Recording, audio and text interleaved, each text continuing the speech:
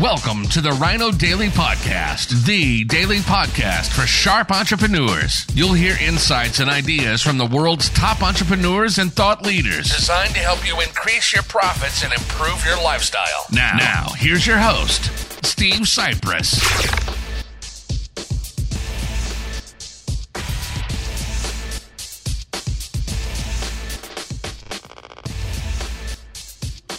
Hello, it is Foundation Friday, May 22nd, 2020. Steve Cypress here, heading into a holiday weekend. And on to one of the final chapters in the great book, How to Be Rich by J. Paul Getty, written over 50 years ago when he was the richest man on earth. And this chapter, we're in the investing section, second to last section of the book. Last 2 weeks was all about the stock market, and this one is a real approach to real estate. J. Paul Getty liked those plays on words, so you might tell if you've been following along with my Foundation Fridays, this whole series we're doing on this timeless great book. And he starts out by telling a whole bunch of stories and saying almost every American family has its tales of fabulous real estate opportunities that were missed or ignored by one or another of its members at some time in the past. So we all have that, and he tells a few stories of his family. In 1906, my father could have purchased all of 70 square miles Santa Catalina Island off the Southern California coast. His family lived there after wildcatting and oil. They settled in the L.A. area for only about $250,000, and he turned the offer down. And, of course, it was purchased by the Wrigley family, and even as this was written, it was calculated in the tens of millions of dollars in value. And, of course, today in the billions. Another family member he had, his mother's, what did he say here? His mother's brother-in-law, owned a 160-acre farm outside of what were then the city limits of Detroit around the turn of the 20th century. In the 1880s, Detroit had about 116,000 population, and about 40 years later had 1 million population, and then, of course, now one of the major cities, became one of the major cities in America, and now one of the most miserable cities in America. But still, that land, he says, which right now is pretty much smack dab virtually in the heart of Detroit, he sold it for $3,000 at the turn of the century in 1900.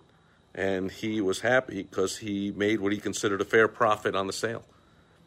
However, in 1920, each of those acres would have been sold for many times more, and today, of course, be worth multiple billions and billions of dollars. And during the Depression, this is appropriate to today.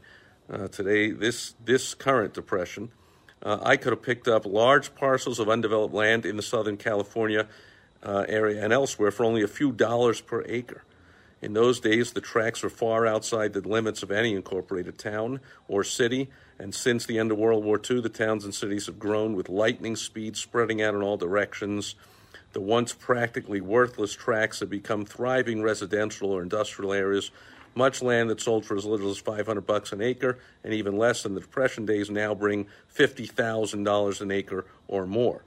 And he talks about a bunch of good investments that his family did make, like his father missed out on that Catalina Island, but a year later in 1907, he bought some land on Wilshire Boulevard in L.A. for about $10,000, built our family home on it.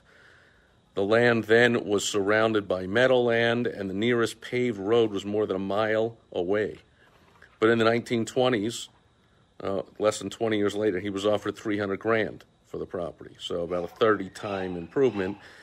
They kept it, and he says, as of today, still owned by Getty Interest, now worth somewhere in the neighborhood of $2 million, and that was almost 60 years ago. So again, that one likely worth tens of millions of dollars.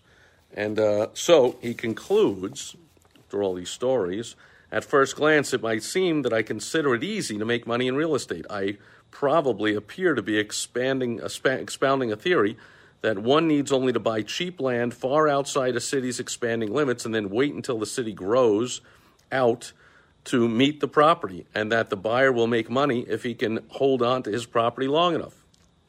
Unfortunately, it's seldom as simple as that. He goes on to talk about all the risks and tying up the capital and paying all the taxes and assessments and upkeep and all that kind of stuff along the way. So he says, you really got to know what you're doing. In short, a prospective investor must always bear in mind that while real estate can be a highly profitable form of investment, it can also prove quite risky. Often there are many variable factors which affect the value of the property. It goes on and on and on. It says you really got to know what you're doing. And so it's a lot more involved than just buying stocks, shares in a company that you don't have to make any decisions.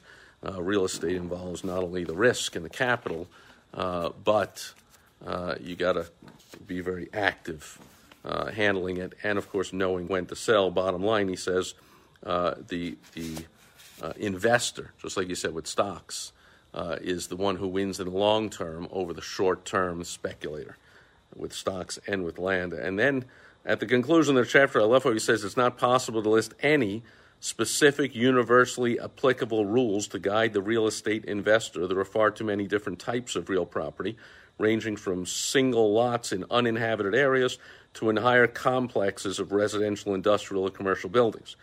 Then he goes on to list 10 general rules, finishing with, at the end of the chapter, and that'll end today's presentation, the last rule, where he says, in fact, if you wish to make money in real estate, always think in terms of investing and never in terms of speculating. And that's just good advice all around, as this book is filled with on pretty much every page, that it's all about long-term. It's not about get rich quick. It's not about some kind of scheme. It's all about thoughtful investing long-term. And right now, we are in the midst of this chaotic, as the shutdown is seeming to end, even in the complete off-the-deep-end, anti-capitalist, Trump-hating, ridiculous states with the high taxes and the high corruption and debt and, just the most miserably run states and to live in and to work in the country. And now during the shutdown, worse than ever, talking about, it'll be months and, we're never getting back to normal till there's a vaccine and all this BS. I mean, just really beating down on the middle class, which is where almost all small business owners are, and just beating the crap out of small business owners. Big business and big government always work together to beat the crap out of small business, but I've never seen it, and I don't think it's ever been anything like this in history. And so the shutdowns and the chaos continues, and yet this is a great time, as Getty writes throughout the book, to make a fortune in the downturn, to profit from this chaos. And if you hadn't already, speaking of which, head on over to Profit from Chaos, get my free report, How to Profit from Chaos, and get my daily advice in my private Facebook group, Profit from Chaos. You get an invitation by going to that website, profitfromchaos.com, and I'll help you navigate all the craziness that's going on. The chaos is pretty much just starting with all the mixed regulations and lawsuits and the arrests and, liquor stores can be open, but churches can't, and all this kind of just irrational nonsense, because, of course, the shutdown has never been and has nothing to do with health.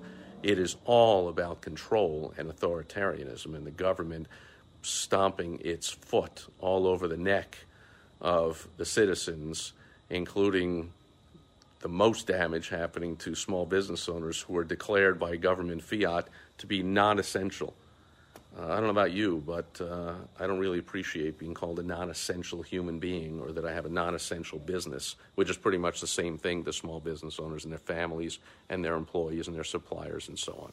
Anyway, that'll do it for Foundation Friday. We have only a few more chapters to go in the next few Foundation Fridays on the great book, How to Be Rich by J. Paul Getty, written in the 1960s when he was the richest man on earth. Great timeless advice. I'll be back tomorrow on Social Media Saturday.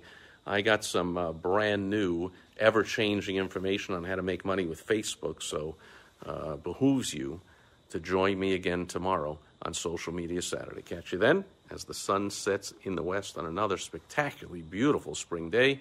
Wish you were here. Hope it's great where you are. Have a great holiday weekend. Catch you tomorrow. Over and out. Bye-bye. Thank you for joining us today on the Rhino Daily Podcast, the daily podcast for sharp entrepreneurs hosted by Steve Cypress. Join us tomorrow for another exciting episode designed to help you increase your profits and improve your lifestyle. Also, go to rhinodaily.com for more great business exploding tips, strategies, and tactics from the world's top experts. Plus, snag your free copy of Money Making